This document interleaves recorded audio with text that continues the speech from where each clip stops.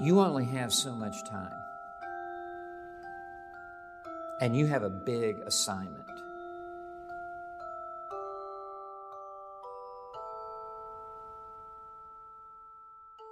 I want the entire world to hear the gospel in my generation. I want every person on this planet to be saved. We open God's Word today together to be subject to it, to be taught by it, to be instructed. Let's go.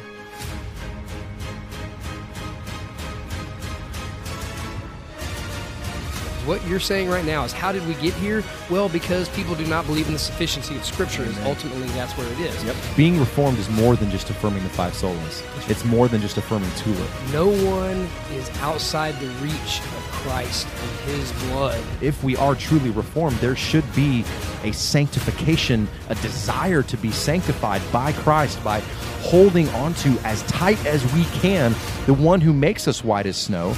You can no more born yourself again than you born yourself the first time. Just so that you guys don't think we're just pulling stuff out of our cans here. Welcome to Matter of Theology.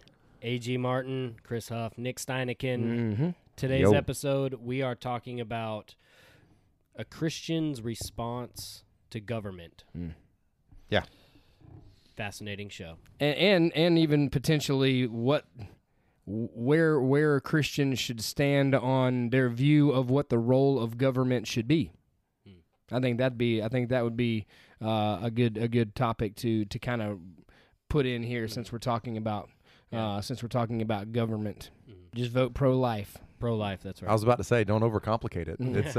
It's not. If you got somebody who's willing to participate in the murder of unborn children, you should not vote for that person. I agree. There you go. All right. Well, thanks for listening today. You guys have a great day. But I think Chris really wanted to go for this show, so I think you should lead it in. Sure. With the talk. Yeah, I mean, the plan was initially I was gonna kind of tackle this one by myself, as schedules were kind of tough for the three of us to get together. But actually,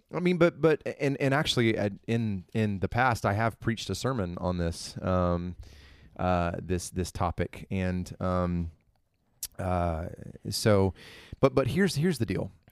We as believers, as those who would say that the Lord has regenerated us, saved us, and our society, we are so very, very quick, and especially from behind a keyboard or a microphone, to jump on and throw our voice and opinion in very harsh ways and non-biblical ways when it comes to political activism, social activism, and we jump on that bandwagon big time. And I know a lot of our listeners do that with the people that we see on social media.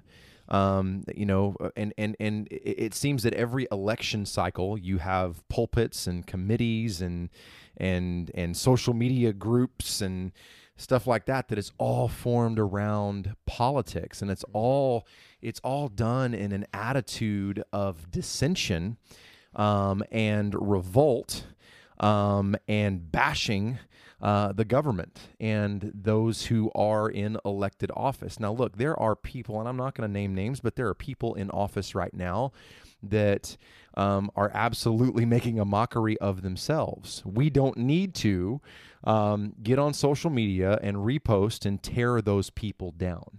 I should probably repent of that. I've done it as well. Not recently, but I have done it. I have not. Nick is the truly sanctified one. No. I just don't use social media.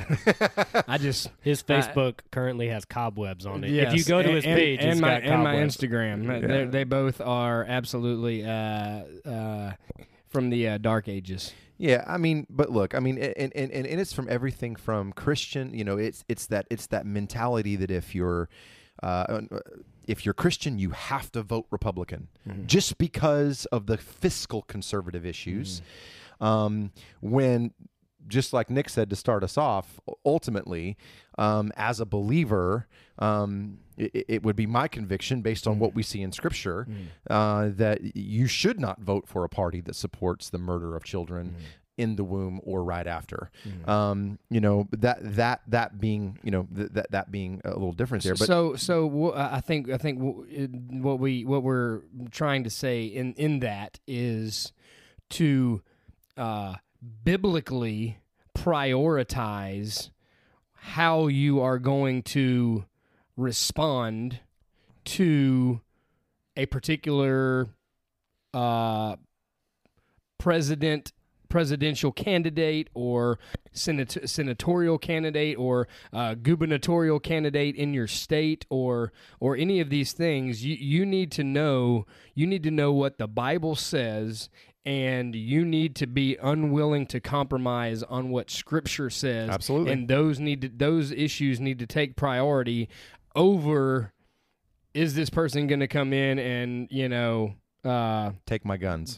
Take my guns, which they shouldn't. No, they shouldn't. They shouldn't but that's just an example. That's a lower priority than someone who supports and is pushing for you as taxpayers to pay for abortion. Right. And we'll get there. But here's kind of how I wanted to lead us in, and then we're wide open here. Is, we as believers, and I've been there, and it was the Lord through Scripture, through Romans 13 and 1 Peter 2 specifically, that used the Holy Spirit used His Word as that sword, as we talked about in the Sufficiency of Scripture episode, to convict me and to pierce my heart when it comes to this stuff. We don't need to have this incredible preoccupation with inciting political and social change as believers. That's not our mission. Okay? That's not our mission. Now, and here's why. Ultimately, because of our views of eschatology, whether you're pre-mill, post-mill, or all-mill, the point is the Lord is sovereign and on His throne. The point is that He is returning and will set up a kingdom and a government that is absolutely perfect. And He has given clear commands in Scripture on how we are to be subject to and to submit ourselves to, not blindly. Not blind obedience, not mechanical obedience as we just go, oh, well, the government said it, so I have to do it. But we willingly submit ourselves to them, remembering this, as Romans 13 says us, and I'll start us off by reading just the first two verses here. Every person is to be in subjection to the governing authorities, for there is no authority except from God, and those which exist are established by God. Therefore, whoever resists authority has opposed the ordinance of God, and they who have opposed will receive condemnation upon themselves. So from that point, we're wide open. That was just kind of my opening thoughts. And yeah. I think that it's important for believers to understand that when it says that those who resist will incur judgment, I think there's a time and a place where we should be willing to incur that judgment. Sure. Let's look at Acts 4 and 5. Yeah. Right? Right. There is a time and a place for a Christian to say, I am willing to incur whatever the judgment of this government is because I'm standing for what the Bible says. All right. Say that again. Say it again. And I want you guys to listen to how Nick worded that. We should be willing. We should be willing to incur judgment at times from the greater magistrate, the government. That's right. When standing for what is clear biblical truth. Yep. And when the government, where you're being subject to or submitting yourselves to the government ends, is when the government tells you to stop doing something that God has commanded or to start doing something that God has not commanded. But the key is that you are willing, not begrudgingly, not complaining and arguing, as Philippians 2:14 says to not do, but you are willingly going to accept, joyfully going to accept the consequences of standing for the truth in love, still honoring and respecting those who have authority over you, whether you like it or not. Right. And I think early in Acts is a great place to point to. I mean, it really is. I mean, just having Peter and John standing before the council and proclaiming that you can let us go from here, but if you tell me that we're not to speak the name of Jesus, when you let me go from here, I'm going to speak the name of Jesus. Yeah, Acts 4:19, Peter and John answered them, this council, whether it is right in the sight of God to give heed to you, or rather than to God, you be the judge. Verse 20, for we cannot stop speaking about what we have seen and heard. Mm-hmm. That's right. That's right. Look at how they did that, though. That's key, and ultimately that's it. It's, what's the attitude behind it? Right. What's the heart behind it? And it's not easy. I'm not sitting here going, well, you should just be subject to and take it like a man. That's not what I'm saying. But there are clear commands in Scripture on how we are to respond. If you are speaking out in a way that's trying to tear down, make fun of someone who ultimately the Lord has allowed in his sovereignty to be in office and in an authority over you, who are you really speaking against? That person or the one who allowed it? That's right. That's what's convicting to me. I mean, in that you think about Nero. Right? And Nero, that's right. Paul told Timothy to pray for the kings and rule and authority over you. And at that time, it was Nero. And in 70 AD, look what he did to the temple. That's right. And to Israel. Well, I mean, just even Christians, right? He used them as torches in his garden parties. Yeah. It's awful. I mean, it was awful. And Paul, and that was going to be one of my points later, but Paul prayed. He told Timothy to pray for him. Pray for his soul. That's right. Pray for salvation. Because ultimately, you want to incite political and social change. The only thing that's going to do that is if someone is changed from the inside out. And the only way that happens is the proclamation of the gospel through the power of the Holy Spirit. That's right.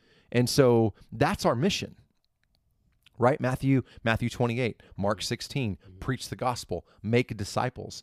That's the mission. Jesus didn't come to incite social change. He didn't come to set up a new world order. He did not come to change or to establish a political order, but a spiritual one, and that's the church. Okay, I'll stop preaching now. Keep going there in Romans 13. Oh yeah, man. I think we just let's keep working through this. This is a great text for. It's an amazing text for verse 3. For rulers are not a terror to good conduct, but to bad. That's right. Right. So if you submit yourself to the authority, the rulers they are not going to incur that judgment. Would you have no fear of the one who is in authority? Then do what is good, and you will receive his approval. Right? For he is God's servant for your good. Now, that right there, that verse is going to be hard for every Christian to swallow. Absolutely. At some point in time, whether you wanted Hillary to be the president or whether you wanted Trump to be the president, either way, half the country of Christians is going to be dealing with that pill, and it's going to be a hard one to swallow. For you to be able to say that person is God's servant for your good. God knows what this country needs. God knows what individuals in this country need. God is working out his sovereign plan That's right. through whomever it is that takes office. And by the way, vengeance belongs to the Lord. Amen. And if you have someone who is put in office who is wicked and making wicked laws and passing wicked laws, then God is going to incur his judgment upon them for them enacting these laws that the people under them are going to have to submit to. And can I just say there too that if there is a cruel person or a person, look, we all the time abuse the institutions that God has set up to be good, right? Absolutely. Marriage is a huge one, and government is also another one. Just because there's someone in office, and we saw this with our last president, there were multiple things passed that I know that I can confidently say that I did not agree with at all. And the Bible doesn't agree And with. absolutely, and that's the reason. One of the biggest reasons I didn't agree with him is because it goes against the teachings of Scripture. That's right. And there were a couple times that I did respond to President Obama on Twitter, knowing that he was probably never going to read it, just not tearing him down, but being like, "This is wrong based on Scripture." But look, a cruel person that enacts those wicked laws, don't lose your train of thought, Nick, because I want you to keep going. But I just want to say this. It does not reflect on the character or nature of God. It does not lessen his purity. It does not take away from the fact that he set up government to be an institution for our protection and good. Right. So and so a cruel person that enacts wicked laws, that passes these laws like we saw in New York recently. Drew, you did a podcast on it where it was talking, that people are celebrating when a law got passed as far as abortion, the clapping and stuff like that. Just because stuff like that gets set up, it doesn't reflect on his character any more than someone who abuses the institution of marriage. Well, and I think, and this leads us into, it makes me think of Romans chapter 1 and Exactly. and the truth of the matter is God may have that wicked person in that position because we're already being judged as a country. That wicked person that's put there and that is in enacting and putting into place wicked laws, that is a result of God's judgment. That is Absolutely. judgment. Look at Isaiah. Look at when Isaiah is prophesying about all that's going to happen, and that was part of what was going to happen to the nation Israel because of their sin. And it's the same thing. You hear all the time. Anytime anybody political, especially the president, gets on TV to make a statement, what's the last thing he says? God bless them. God bless these United States. God bless America. But we really do have to stop and ask. Based on Romans 1. Are we in blessing or are we in judgment? Absolutely. Now, look, there is no such thing as a Christian country. That's right. There's no such thing as a Christian country. There are Christians, there are individuals, and there may be countries and governments that hold to Christian principles for a time, but there's no Christian country, and America is not one. And we're not moving toward that. Sorry, Post Mills. I love you, but we're not moving toward Christian countries. We can pray for revival, and my personal feeling is, not feeling. My personal thoughts about this are that there is going to be a revival in this country, because right now we are being driven. We are in judgment in my mind. Sure. We are under the judgment of God right now. I think he has removed the boundaries from this country. I would say he hasn't removed them fully, but he is loosening his hand. That's right. Sure. There's not a full turning over, like we see in Romans 1. But it's moving. But we're moving, and I believe that God is beginning to loosen those boundaries. And what happens is, the true wheat will get separated from the chaff.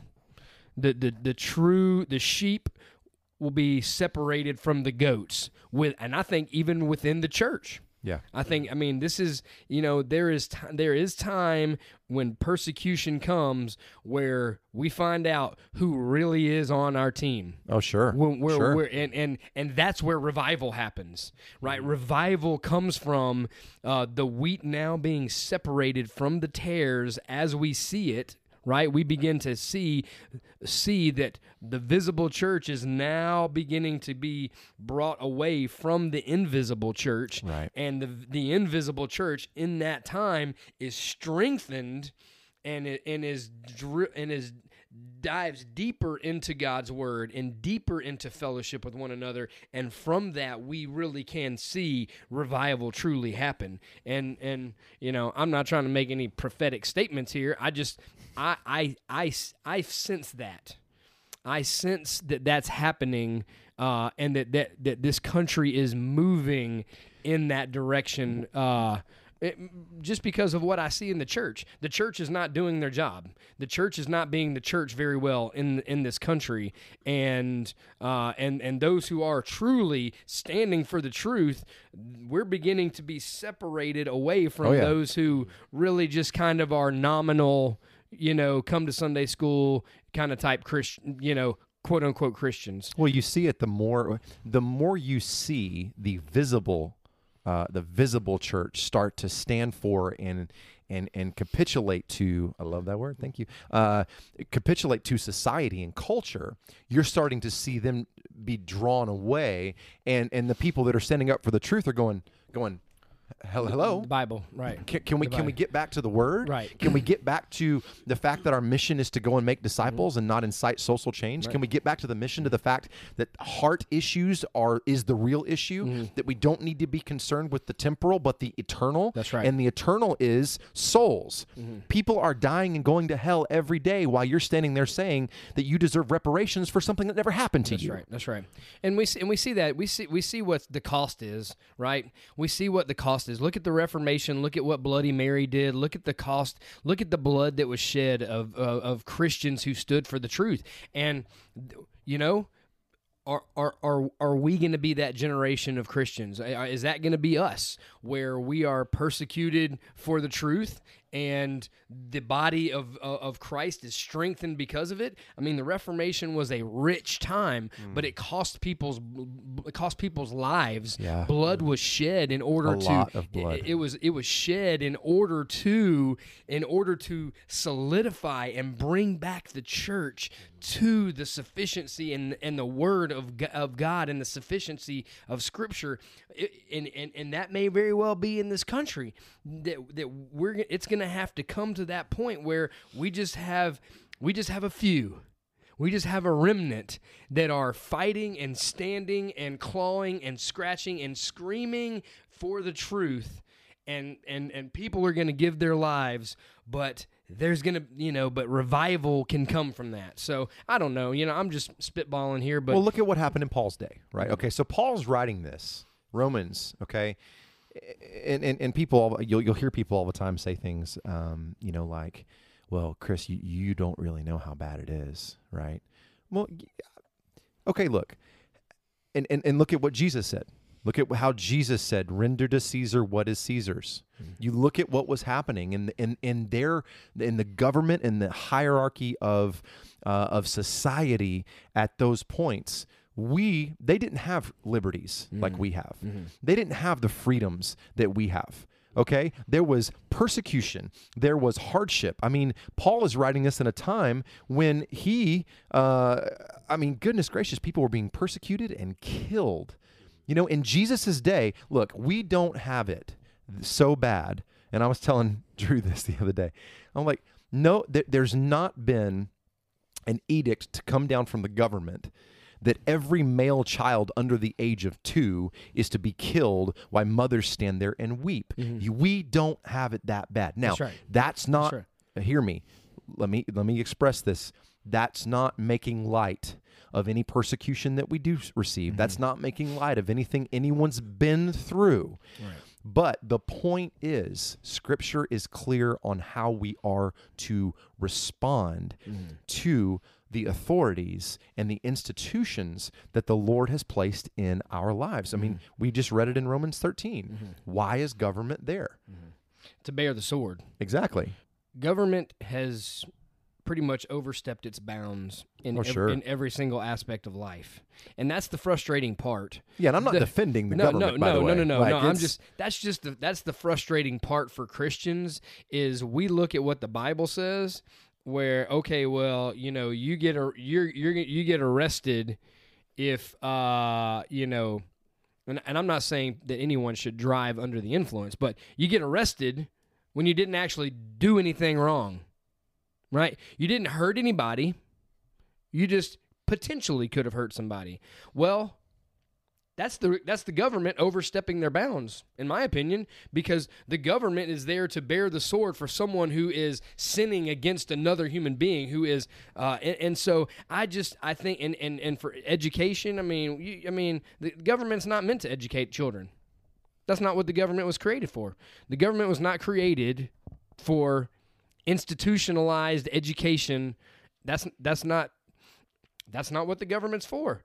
Education is a family issue. Education is supposed to come from within the family. Now, obviously, I'm not saying that we should do away with public schools. I mean, I'm a product of a public school. I think we all are at some point in our lives a product of a public school, and but that's still not the role of the government.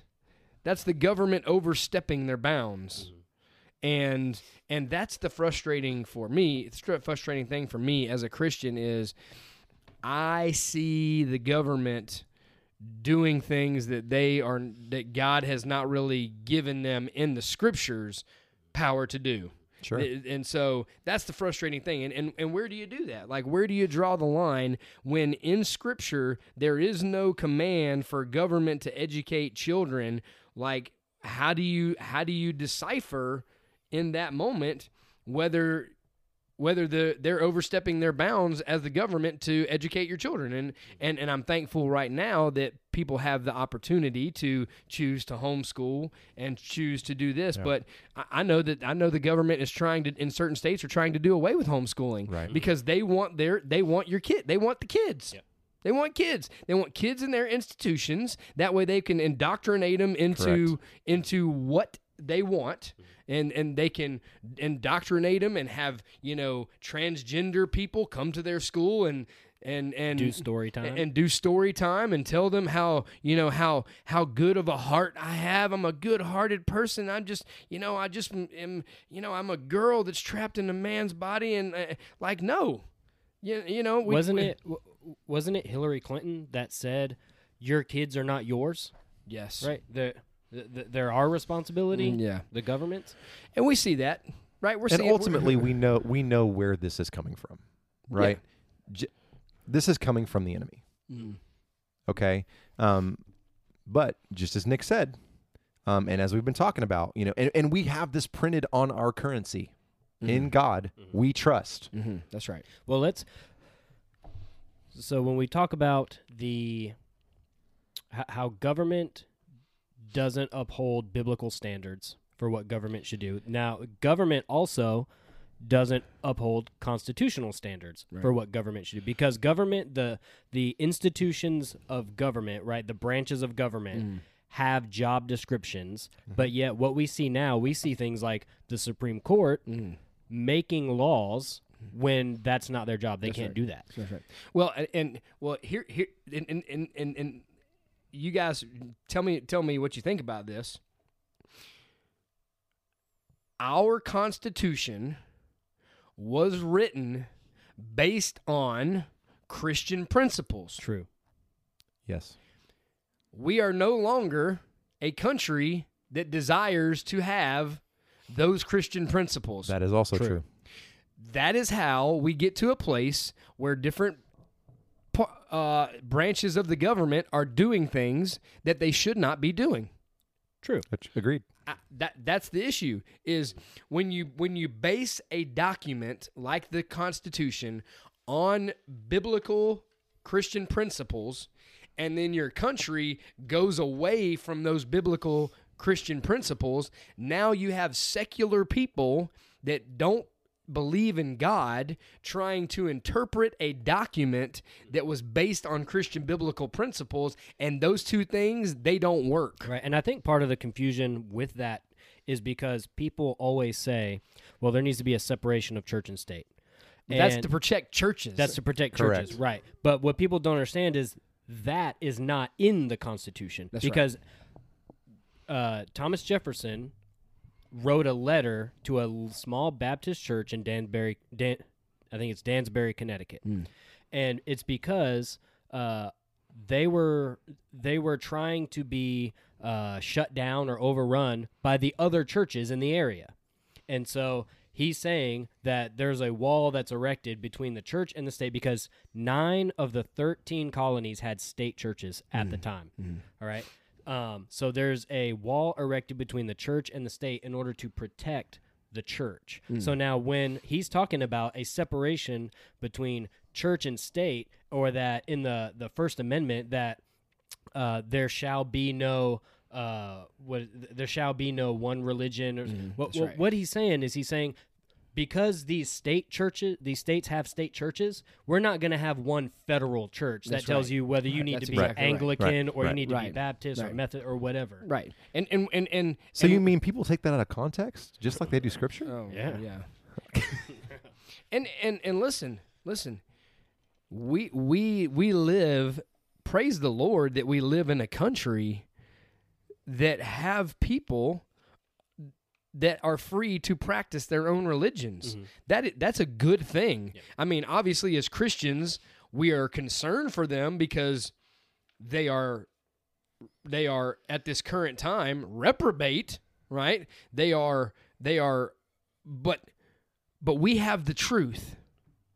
We have the truth, and that's why it's of the utmost importance for us to stand for the truth, is because we have people of other religions in this country that are, like Chris said, that are going to hell, and they need the truth of the gospel of Jesus Christ, and so that is why, in the midst of these type of times, why it's important that we do stand for truth, because the outside world is looking at Christianity. Well, and that brings up a good point, because see the issue, and it all comes back to kind of the title of this and why we're talking about this, is how do we respond to these things? Because so often in society, especially right now with everything that's going on, and it all comes back to the way we do it. If we're going to object, if there are clear things that the government is wanting us to do and be a part of as society, that fly in the face of Scripture, either directly or from a Christian ethics point of view. But how many times have we heard, I mean, it's a stigma that people know what Christians are against, not what we're for. That that it's automatically assumed that because we're Christians, we're going to be extremely conservative, extremely on the right side, and you have groups. I mean, there are groups and churches, unfortunately, and across our country that take things to the extreme and go and protest with signs that are hateful and hurtful and do not honor and glorify the Lord. But 1 Peter 2 talks about, if we're going to do this, why we do it. And I just want to read that. 1 Peter 2:13 says, "Submit yourselves," there's that word again, "for the Lord's sake to every human institution, whether to a king as to one in authority, or to governors as sent by him for the punishment of evildoers and the praise of those who do right." That mirrors Romans 13. This is Peter talking. That was Paul talking. That's right. "For such is the will of God, that by doing right you may silence the ignorance of foolish men. Act as free men, and do not use your freedom as a covering for evil, but use it as bondslaves of God. Honor all people, love the brotherhood, fear God, honor the king." And that's it, by doing good. Paul tells Timothy in 1 Timothy 2 that by doing so you may live dignified, quiet lives. And again, by doing so, we're able to fulfill our mission. Preach the gospel, right. make disciples, because and so often we get on social media and we get on Facebook and it's just like, I'm so against this, bada, bada, bada, bada, bada, bada, bada, bada. And then someone from the opposite side responds, and what do? Boom! Both barrels behind a keyboard. And that gives ground to the opposing side. Absolutely. That you lose ground and you lose weight behind what you say when we do that. When that, and I'm not saying you as in like I'm accusing anyone. The general. Generally speaking, when we come at people that way, when we really have something good to say, nobody's listening. No. That's right. Because you're a clanging cymbal. Ooh, you have not loved 1 Corinthians 13. You're a clanging cymbal.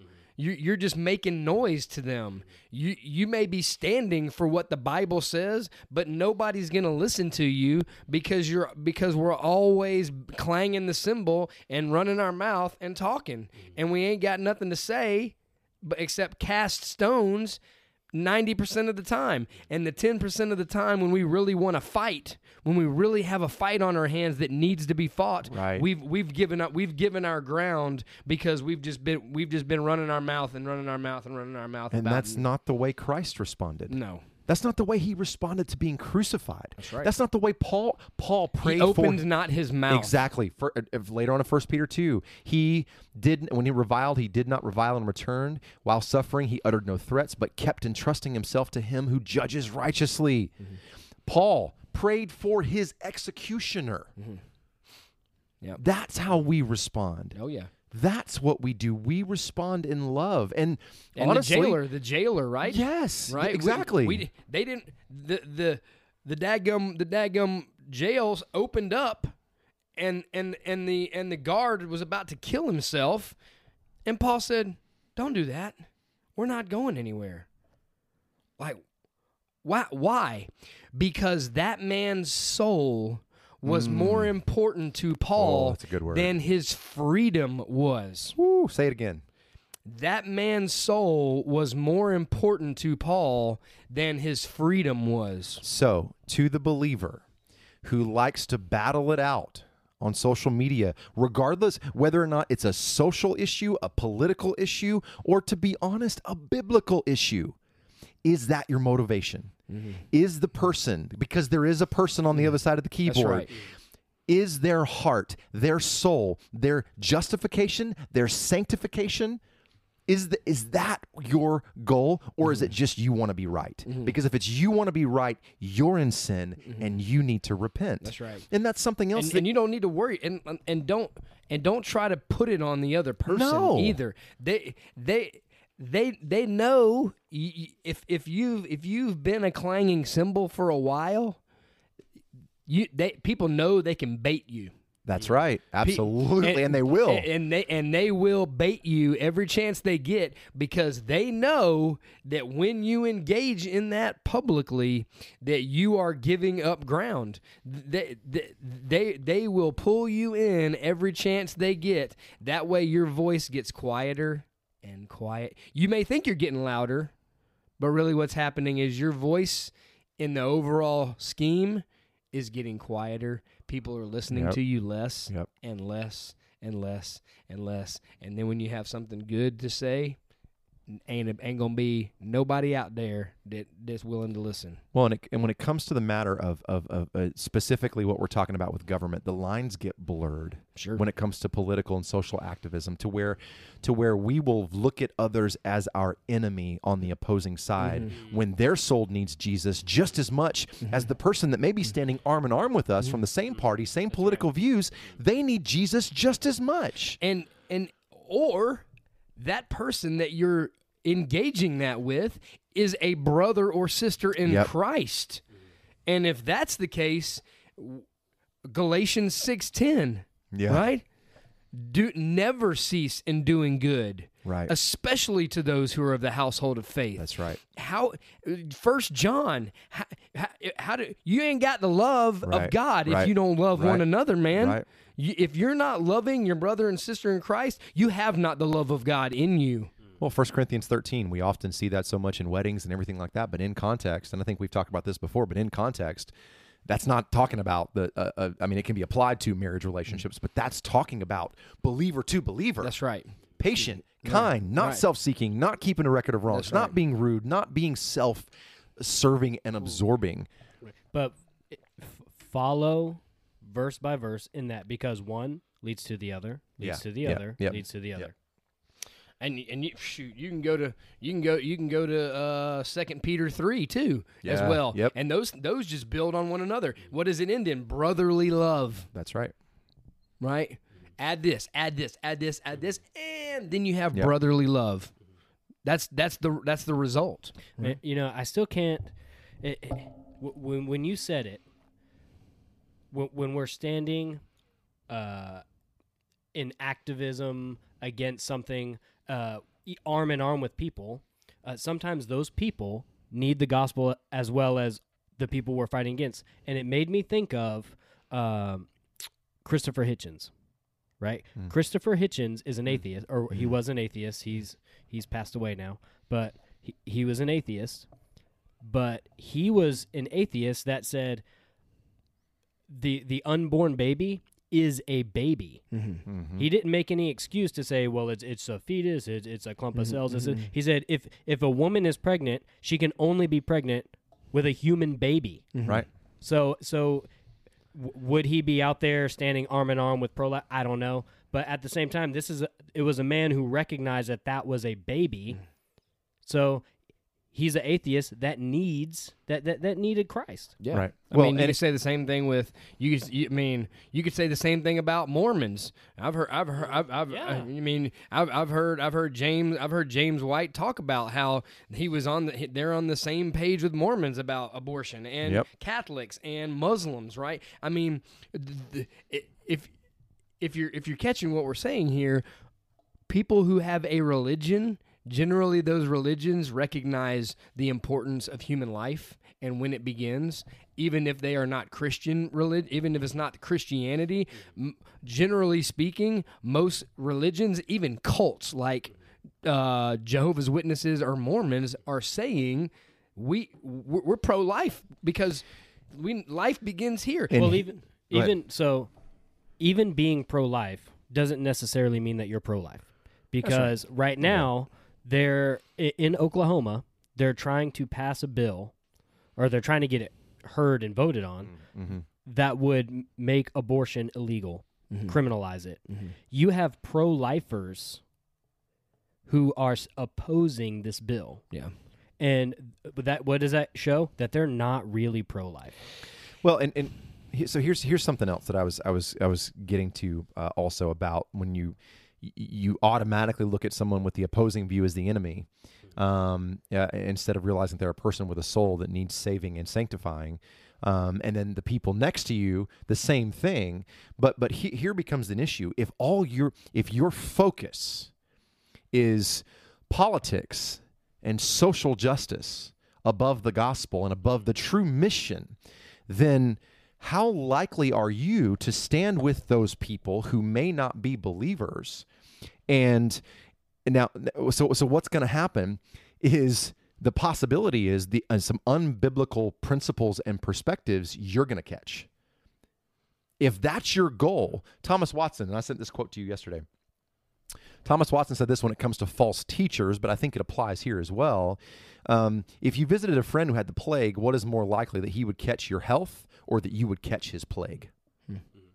So what I'm saying and I'm kind of going kind of roundabout here, is just be careful. Let Scripture inform what you're passionate about and your mission and your identity and who you are, and not politics and not social activism. Because if you're not careful, If you're You're not gonna careful, align yourself with people Exactly. that you don't want to be Exactly. aligned with. I mean, think about we see it in the South a lot, right? People who assume or who we would assume are Christians, right? And they line up on the same side as us, but their argument is not for biblical principles. Their argument is basically for America. And they enter it because they're all political, and they believe because they think they've read the Bible, this verse and that verse, and once or twice. Well, America, right? And that's the gist of their argument. It goes no further than that. I mean, look, y'all. I used to be I used to be one of those guys who I was like, hey, civil disobedience is okay. I was one of those guys to where when I saw a gun-free zone, I'm like, I'm I'm going to exercise my Second Amendment right. And I was. Now, I wouldn't brag about it like on social media, but I would tell my friends, I'm like, hey, civil disobedience, not against the law. They can't arrest me. All they can do is ask me to leave. And look, I'm not saying I'm not trying to bash America. I'm not trying to bash being a gun owner because I am. I'm not trying to do any of that. But what I'm saying is we have a responsibility. What is the goal? Why do you commit civil disobedience? What is the purpose? Is it to glorify God or make much of yourself? Really? And it was, for me, it was to make much of myself. Or I to push I can do that. or to push an agenda. Exactly. Yeah. Right. And you know, because like I think very quickly we can have a good intention, Right. and by aligning ourselves with those people, we can end up off the rails, because good intentions are fantastic, but all they are intentions. And when you get your vision clouded by a cause rather than by the Bible, then you've already compromised yourself. You've made the vision and cause your idol. You've gone away from doing things in a biblical manner. Now, let me give an example. A couple years ago, maybe it was last year, because every now Yesterday. and then, yeah, at some point, not today, but I was listening to talk radio while I was working, and Herman Cain was, and I'm going to say his name because I actually wrote him a message after I heard this. But I was listening to his radio program, and he was talking about a guy who called into his show. They went out to eat, and he began to pray for his meal. And he told the story about how this guy who was sitting at the table next to him was a Muslim, got up, came over to his table, and started talking about how him praying for his food offended him. And the guy who was on the phone said, well, this is America, and I have freedom of religion, and I don't care if it offends you. I'm going to pray for my food. And at that point, and Herman Cain was rejoicing in this. And what went through my head was, okay, you've just made America and freedom of religion your idol. Because how should I respond in that way? Well, first I should sit him down and I should give him the gospel, right? Because it's not very loving for me to say, I don't care that it offends you. I have the right to do it. Therefore, I'm going to do it. That's not very biblical. But instead, what I should do is I should give him the gospel. And that's what when I wrote to Herman Cain, I said, the problem is people are Americans before they are Christians. What we need to be, because America is a country that will pass away like every other country. Right, and I love America. I'm proud to be an American. I think that we do and we are blessed to live in the greatest country in the world. But we have to understand, if we are in Christ, we're part of something bigger than America. And we need to be Christians before we are Americans. And that involves loving other people and giving them the gospel. Well, I love this country, and I would identify myself as patriotic and love American history. And but the truth of it is, we are in this world, but not of it. Our citizenship is in heaven, and Philippians 3 says just that. Philippians 3:20 and 21. For our citizenship is in heaven, from which also we eagerly wait for a Savior, the Lord Jesus Christ, who will transform the body of our humble state into conformity with the body of his glory by the exertion of the power that he has even to subject all things to himself. And that's, man, what a great reminder. Yeah, I'm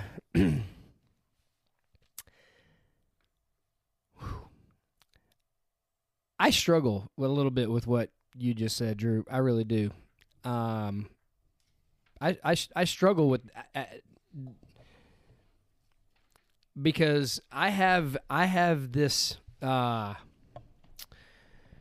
have this growing callous on my heart to people who want to talk about how things make them feel, and that's something that I need to check my own heart about for sure, and I'm willing to admit that I'm struggling with that because I struggle with saying things like that. Even on the podcast already today in this podcast, I said how I feel, and then I went back and changed it because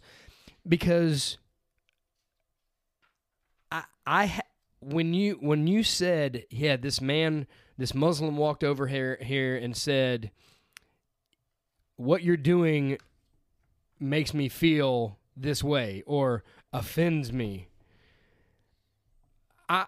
My tendency is to say, I'm going to continue to pray for my food. I don't think I would tell him to go kick rocks. I don't think that I would be rude about it, but I think that at that point I would have to have a conversation with and I want to give him the gospel. I mean, I'm not saying I want him to have the gospel, sure. But for me to change what I feel strongly about my faith in Jesus, and for me to change that based on the way you feel in that moment, I'm just going to tell you right now, that's not going to sit well with me. Right. Yeah. And don't take that as I'm trying to say, well, you need to not do that. Right. But, because if you pray for your food, well, yeah, pray for your food. But, we also need to have the conversation with this. That's right. This Muslim guy of why we're praying. This is what Jesus has done, right? And there's a great that's an opening for a conversation to me. Yeah. But I am not going to not do what I feel is strongly in my conscience about and my spirit, right? I'm not going to not do that because I make someone feel a certain way, and so I just. And I'm not saying that you were saying that. I'm just I have this place right now where I don't care what people feel, right? I don't want you to come and talk to me and tell me how something makes you feel. Like I just have this growing animosity toward that word because your feelings come from your heart, and your heart is wicked above all things.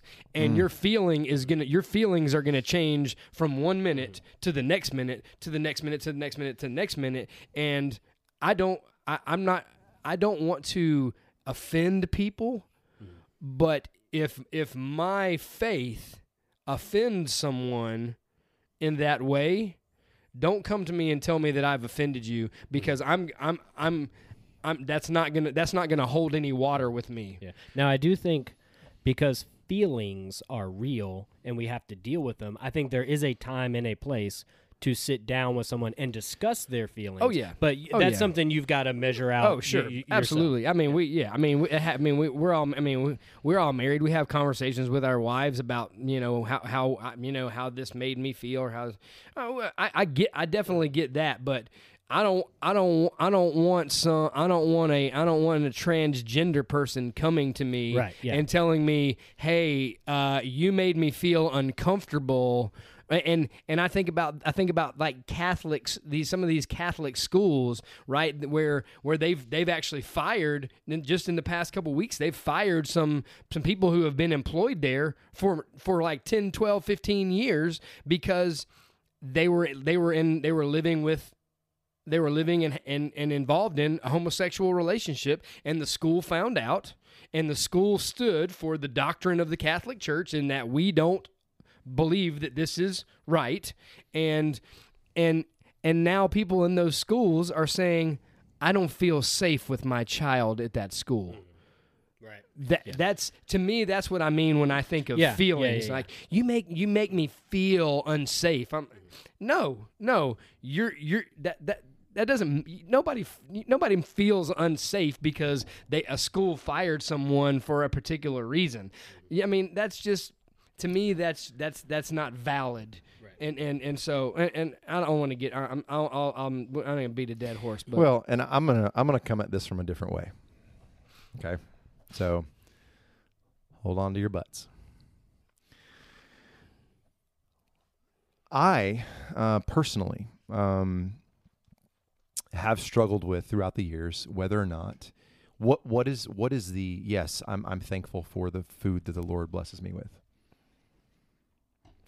But maybe this is a little too I don't, for lack of a better word, legalistic of me. But when I see that Jesus says not to just stand on the street corner and pray for public gain, so here's how I would approach that, and here's how I would approach what you're saying too.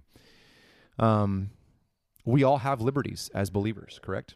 We all have freedoms. Yeah. There are portions, big chunks and huge portions of the Levitical law that have been fulfilled in Christ. So we no longer have to be careful of what food we eat, what we drink. But Scripture's clear that while everything is permissible, not everything is beneficial. Paul said in 1 Corinthians 9, when it comes to the use of liberty. It's Romans 14 too. Mm-hmm. For though I am free from all men, I have made myself a slave to all that I may win more. To the Jews I became a Jew, so that I might win Jews. To those who are under the law, as under the law, though not being myself under the law, so that I might win those who are under the law. To those who are without the law, as without the law, though not being without the law of God, but under the law of Christ, so that I may win those who are without law. To the weak I became weak, that I may win the weak. I have become all things to all men, so that I may by all means save some. I do all things for the sake of the gospel, so that I may become a fellow partaker in it. And then he goes on to talk about it's running a race, he compares it to games that were going on in that time. So then in verse 27 he says, "But I discipline my body and make it my slave, so that after I have preached to others, I myself will not be disqualified." So that person that was with Herman Cain, in my opinion, disqualified himself by his response. In my opinion, if someone comes to me, as hard as it may be for me, one of the things that I have been praying for myself is, because, Nick, I'm the same way, man. When someone comes at me with feelings, well, you're sitting here talking about if somebody listens to this episode, you're talking about the government and how we shouldn't do this, and that makes me feel X, Y, Z. I hope that person comes to me or us with those things, because that's the biblical response, number one. Sure. Number two, I hope they do, because it will give an opportunity to make myself a slave to them. It gives me an opportunity to preach the gospel to them, believer or not. It gives me an opportunity, if they are weak, to become weak. If they are strong, to be strong, so that I may save some and win more. Mm-hmm. So if someone comes to me and says, "Hey, you offended me because you prayed for your meal," or "I felt attacked," look, my first response should be, "Well, I'm very sorry that I made you feel that way. Mm-hmm. Would you like to sit down? Mm-hmm. Would you like to have a conversation?" Mm-hmm. And if they say no, great. I'm so sorry. God bless you. Have a great day. Mm-hmm. If they sit down, fantastic. Have a conversation with them. But know where that person is. And that's not easy to do. Right. That's very, very difficult. That requires us dying to ourselves, and in that way taking up our cross. And again, remembering that it's not about us. Our response to these things that we're talking about is for the glory of God and the joy and salvation and sanctification of those around us. That's our mission. And it isn't, "Hey, this is your mission, should you choose to accept it." No, That's a command. Preach the gospel, make disciples, be weak to those who are weak, make yourself a slave for all. So while I may be free to do not whatever I want, I'm not promoting antinomianism or being licentious. I'm just saying I shelve that liberty, and we as believers, especially men, we shelve that to become a slave to all, that we might save some. So. And I think, and that wasn't issued as a rebuke to anybody. That just that. Yeah. I mean, it's and I also I think Romans 14 is also a great place to really talk about, and I know that's a difference. I mean, we're talking about people within the church, right? But you know, whatever you eat or drink, you know, but I think there also is this idea that that Paul puts forth in Romans 14 of the weaker brother, or it does not put his yoke upon the one who has liberty either. Correct. Now, absolutely. But that's within the church. That's believer to believer. That's believer to believer. So we're talking about a little bit different situation here. But you know, I think that they're inside the church. It's got to go both ways. You can't put your yoke upon me, and because I may be stronger in a certain area, but I also can't flaunt my freedom in front of you. Correct. And cause you to stumble either. Go. So, and that's the most important thing. Galatians 6:10 again, right? We need to take care of each other in the household of faith, and that's first and foremost before outsiders. That's before outsiders. We need to never cease in doing good, especially to those who are household of faith. But that's also assuming that the church is doing what the church should be doing too. But no, I get what you're saying. Yeah. I totally get what you're saying, and that's a little bit of a blind spot for me because that's because of, I think that's coming from government in certain ways, trying to beat into our heads that we need to just capitulate to everything that society is deciding to say is right and good and true, and it's not. Those things are not right and good and true. And when you want me to say, because of your feelings, that what you're doing is good and right and true, I'm not going to go there. I'm not going to do that. Sure. And so that's where my kind of callousness is coming from, I guess. And I think that I think that the government is promoting that, and that's where I'm not mad at transgender people or homosexuals. I'm not mad at them. I'm frustrated that I'm being told by the people that I'm to submit to that we have to say that that's right, and that we have to rejoice in that. That's what's frustrating to me, and so I would never not have a conversation with a transgender person about the gospel. I want to give them the gospel. Sure. But I'm also not going to celebrate that sin either.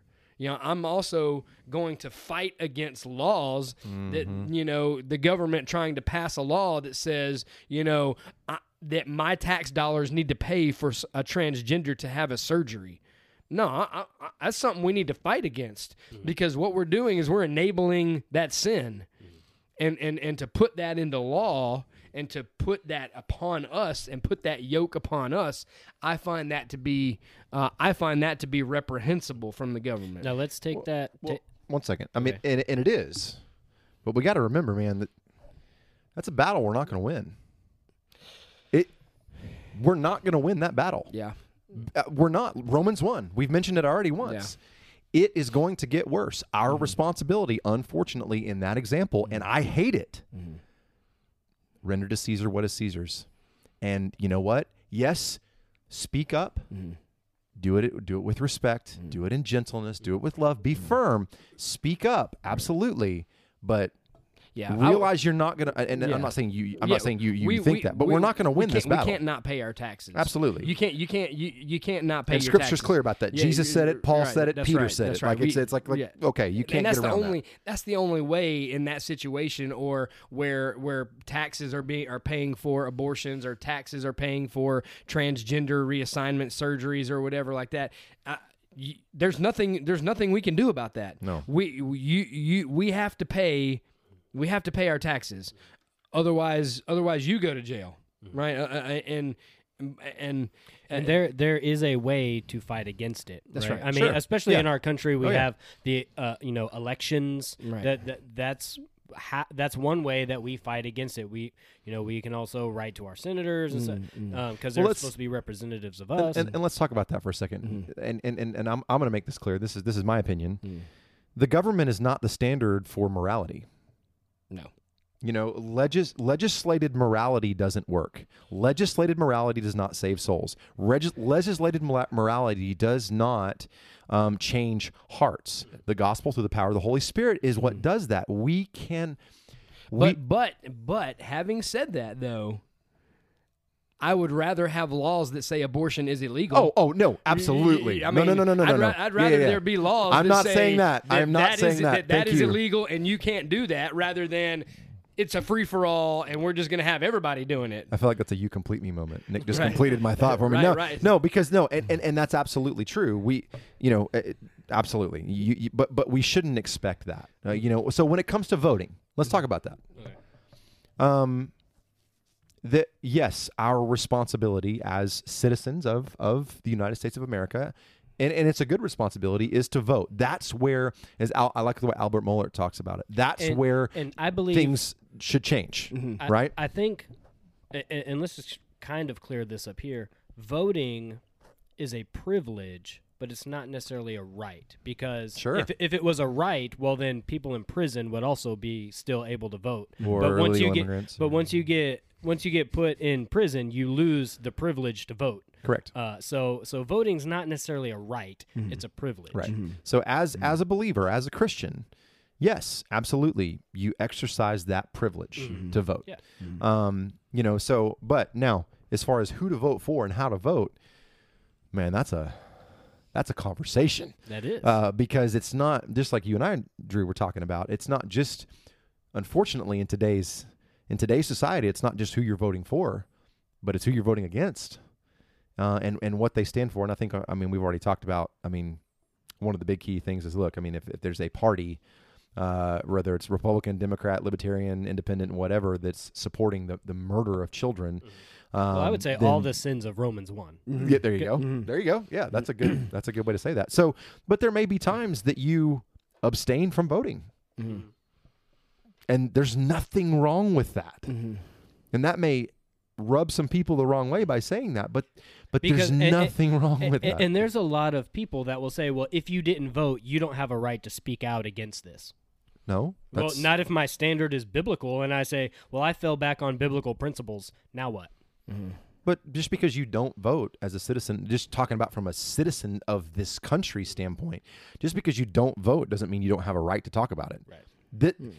It may affect change in your life and affect your life and the lives of your family and the people that are around you. So yeah, you can talk about it. But again, it all comes back to my whole point is how and why.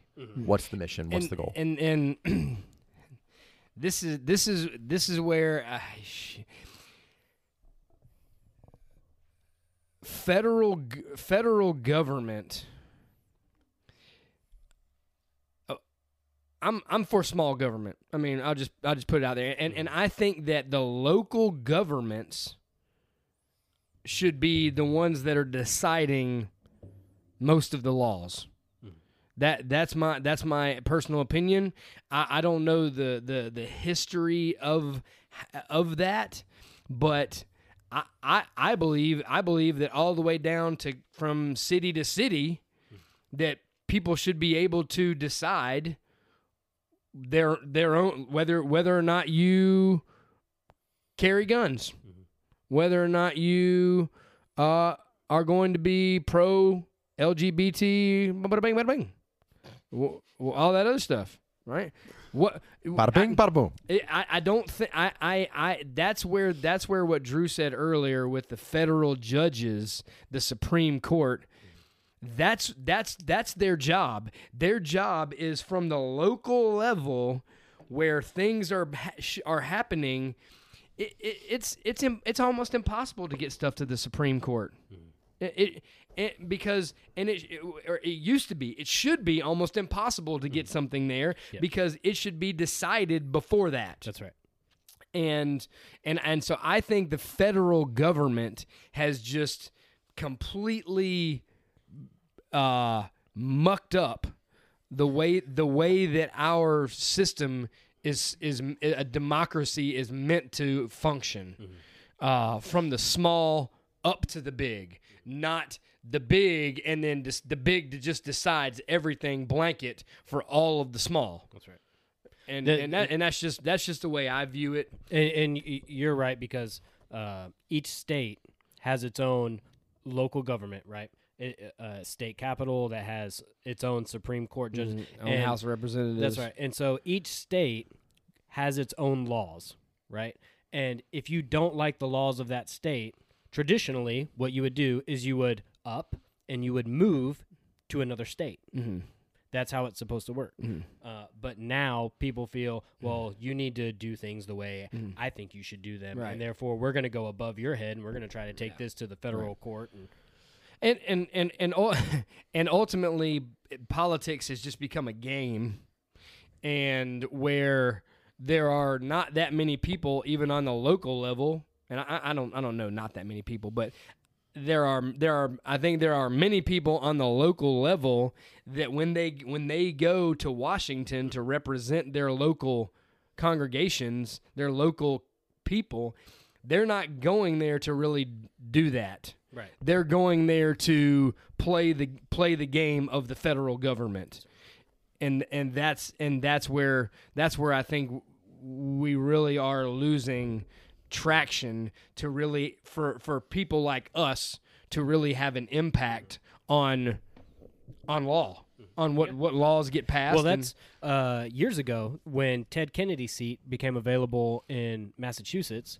I think the guy's name was Scott Brown that ran for a seat that got elected. He ran saying he was going to be a senator for the people. He's going to listen to the people, do all this for the people, whatever the people want. He's going to have the open ear. He got there and fell right into the game.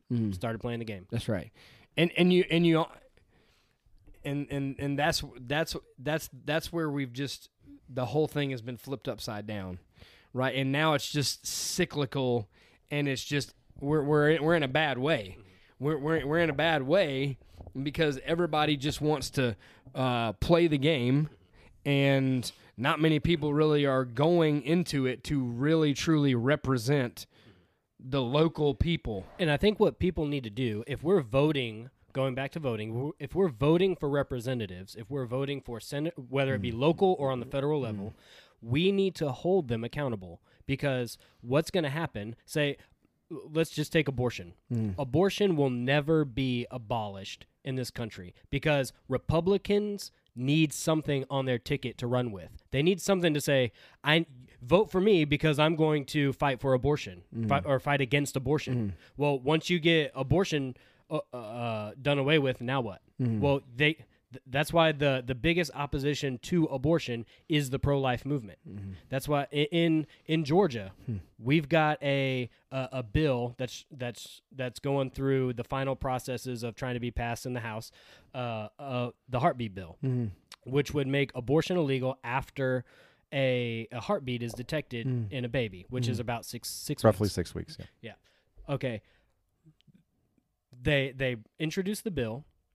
They said, no, you've got to add certain things. You've got to add rape, incest, health of the mother. Okay? Then they came back. It's passed through the Senate, and I think it's got to go back through the House. What that does is that still allows for abortion, because now what constitutes the health of the mother? Anything that the mother and the doctor agree upon is detrimental to her health. Well, I hate to go all post mill here, but you know, incrementalism is not necessarily a bad thing. You know, it's better than 20 weeks. Yeah, but you're still back. You haven't really done anything because the same standard as to why you get an abortion is still in place. Right. So a woman can still say, "This is what happened. I need an abortion." Right. And who's to say, well, that doesn't actually constitute your health, Right. or your life or whatever? Because ultimately it's whatever the woman and her doctor decide is. Yeah. So well, that's detrimental. And here's the issue with all of it. This book, absolute truth. Okay, it cannot be amended. That's right. Scripture is clear about this fact that Scripture cannot be amended. You can't add, you can't take away. Our Constitution, there's a process in the Constitution for amending the Constitution. And it has been done throughout the years and will continue to be done. Look, the point is, with all of this, just addressing that real quick, the heartbeat bill to me, it should be at conception. I don't care if it's one day. Well, we would all Well, agree. yeah. Okay. So and I think any. Absolutely. I think all Christians. Yeah, would I'm not saying we don't disagree with that. What I'm saying is how we respond to that. How do we respond to that? What do we do? Do we go down to the abortion clinics and protest with signs and yell at people? I think there's a way that you can. I think if you're going to give the gospel in order to save the lives of babies, sure. I think it depends on how you do it and what's your motive behind it, Sure. right? So, and this is what, Apologia out in Arizona, they do it so well. They go. I've seen some videos. Yeah. They preach the gospel, and what they want to do is they want to stop women from murdering their babies. They want to save the lives of babies, but they give the gospel. They offer up, they say, whatever medical stuff you need, we will provide it. If you want to give your baby up for adoption, we have people on standby. We have lawyers on standby with paperwork and people that are ready to adopt your baby. If you want to keep the mobile sonograms and we will provide what you need and so that you don't murder your baby. So I think there's a right way to do it, but there's also a wrong way to do it. If you're standing outside picketing saying you're going to hell for murdering your baby, no, your motive isn't to actually save lives and bring people to the gospel. Yeah. Well, there you go. I mean, I go back to the passage I ended with our Sufficiency of Scripture episode. Be on guard so that you're not carried away by error. Know your Bible. Let Scripture inform how you, here's the key word. See, there are 2 R words. One of them is not good, and one of them is how you're supposed to respond, not react. Yeah. Be quick to listen, slow to speak. And let Scripture and all of its sovereignty and sufficiency inform our lives and how we respond to things and people and governments and laws and everything else. So, as awful and as harsh and as cruel as they may be, we look at the examples of Paul, we look at the examples of Peter, and ultimately look at the example of Christ himself. Now, how did he deal with Pontius Pilate? How did he deal with the Pharisees? How did he deal with what happened to him? We are called to follow suit. Now, here's something we talked about this the other night. The idea of revolt, Christian revolt, and dissension, right? Because MacArthur, when he did his interview with Ben Shapiro, he said Christians don't revolt. They don't lead revolts. As far as offensive. As far as offensive. But there is a time for dissension. Sure. We talked about that. So now my question is, at what point does dissension become revolt? Depends on how you define the terms, I would say, number one. And number two is, for me, I think it would become revolt when, and again, this may rub some people the wrong way, and I used to feel this way, don't tread on me, come and take them. right? Sure. Come knock on my door and try to take them, and you're going to get them, both magazines, and then I'm going to reload. And, I used to feel that way, but that's when it becomes revolt. We can dissent and say, well, I mean, this does go against the Constitution, the Second Amendment. This, this goes against. I mean, if it's something that goes against Scripture, we can dissent and say, you be the judge. I'm gonna do what God commands me to do. Right. And so whatever you have to do, I willingly submit to. So now, and I guess more the train of thought I'm going is because MacArthur is he's out in California. Yep. And they're not far away from being socialist state. Right. They're not far. So what happens when their local government says you must stop preaching and speaking out against homosexuality? And if you don't, we're going to come in and we're going to shut you down. So if he must obey God instead of man, and he would faithfully, absolutely, which is dissent. He would rely upon God. Yep. But say he remains to do that. At what point they come in and shut him down? Is his continuing to either stand outside on the street corner and proclaim the truth of God, does that become or viewed as revolt against the government? Well, again, going back to what Nick said about feelings, when we were talking about that, I mean, if somebody's going to view that as revolt, it very well may not be. It's just continued dissension. Then they're going to view it as revolt. That's a battle. You cannot win that battle. You continue to be faithful to Scripture. You continue to respect. You continue to show dignity and love, and maturity, and trust. But you preach the gospel. Absolutely, and trust as Jesus did, as 1 Peter says. You entrust yourself to the one who judges fairly. But you continue to preach the gospel. You continue to call sinners to repent and believe. You continue to call believers to be sanctified by His truth. His word is truth. But that's how you do it. But you don't organize a march on the state capitol. No. I'm good with that. I'm good with that. I think, because I'm a little bit more feisty, I guess is the word. I have been told you're a little intense on them. I guess I just and we were all rebels, right? Sure. I mean, in terms of sin and in terms Absolutely.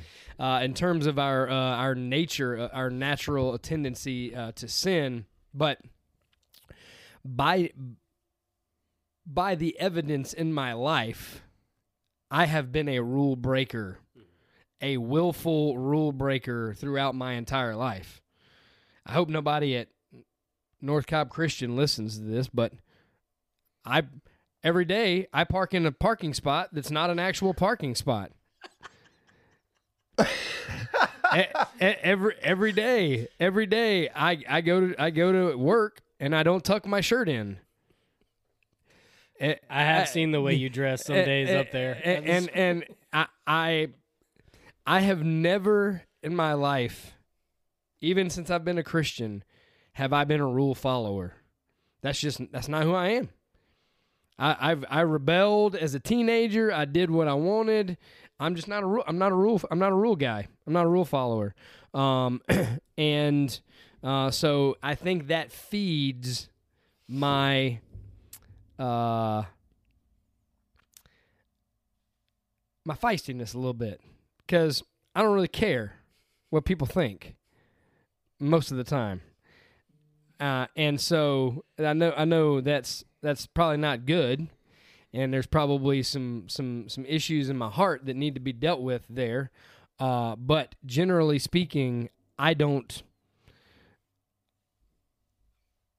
I'm cool with organizing a march and going up to the Capitol and screaming things at people. I'm down. I'm about it. I'm all about that.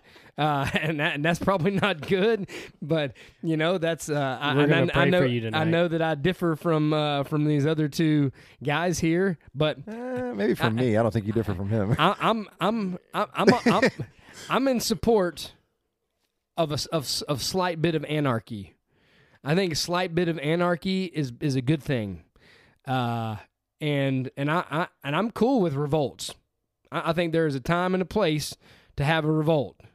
I think it needs to be done wisely, and I think but I think revolts are. I think when our country, that is now a country that wasn't a country then, revolted against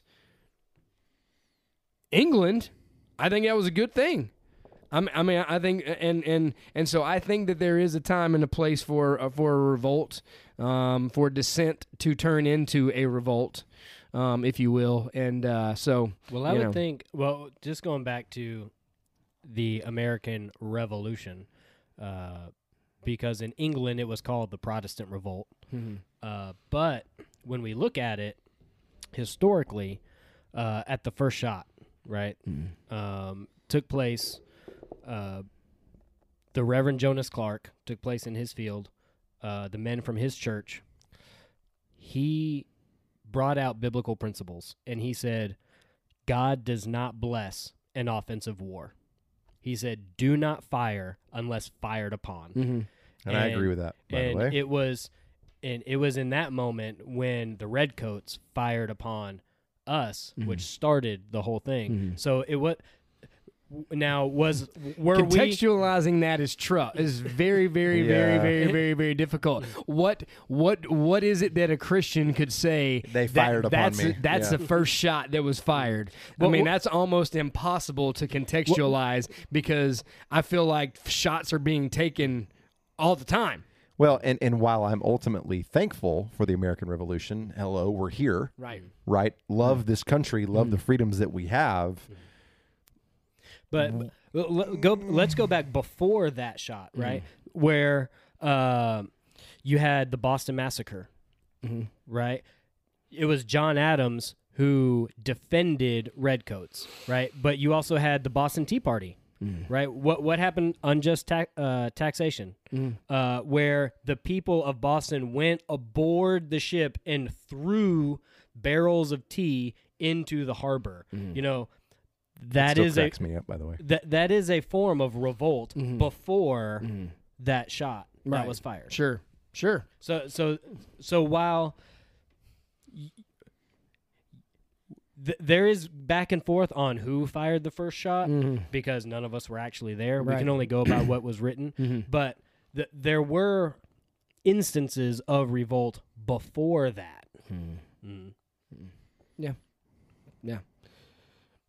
Yeah. I mean, I think it's. I think this is a great conversation to have. I think it's something that Christians should be considering and thinking about from a biblical perspective and from a worldview that is centered on the fact that we have been called and chosen and called to be of this in the world, but not of the world. And you get a little two kingdom type of theology there. And yeah, we'll have to talk about that one day. Yeah, two kingdom theology. So, but I'm. This has been a good conversation. Yeah, it's been a very good conversation, and because for Christians, it's going to get harder and harder. That's it.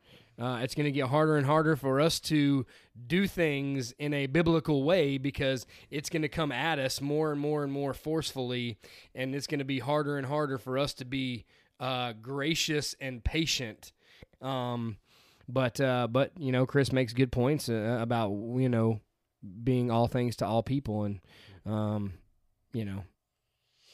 it's hard. That doesn't mean go to the strip club. No, and be a buddy to someone who is hanging out at the strip club. That's not what that means. It's not a license for sin. Amen. Good job. Well, that's going to do it. But before we get out of here, we are going to announce the winner of our book giveaway.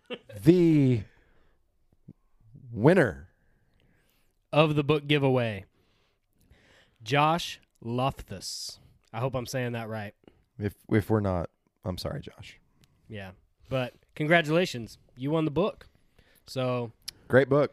Yeah, going to get your information, and we'll send that to you ASAP. Yeah, Josh, if you follow us, well, you do follow us. You have to in order to be That's right. eligible for this. Send us a DM, man, with your contact information, and we will get in touch with you and get that book in the mail ASAP. And you better listen to this episode quick, because if you hang out and we don't get your information for like a month, you're gonna lose the book. That's right. It might go To to me. Nick because Nick hasn't read it yet. Anyways, that'll do it for this episode of Matter of Theology. Thanks, guys, for tuning in. We love you. We appreciate you. Be blessed. Go in the grace of God. Good day.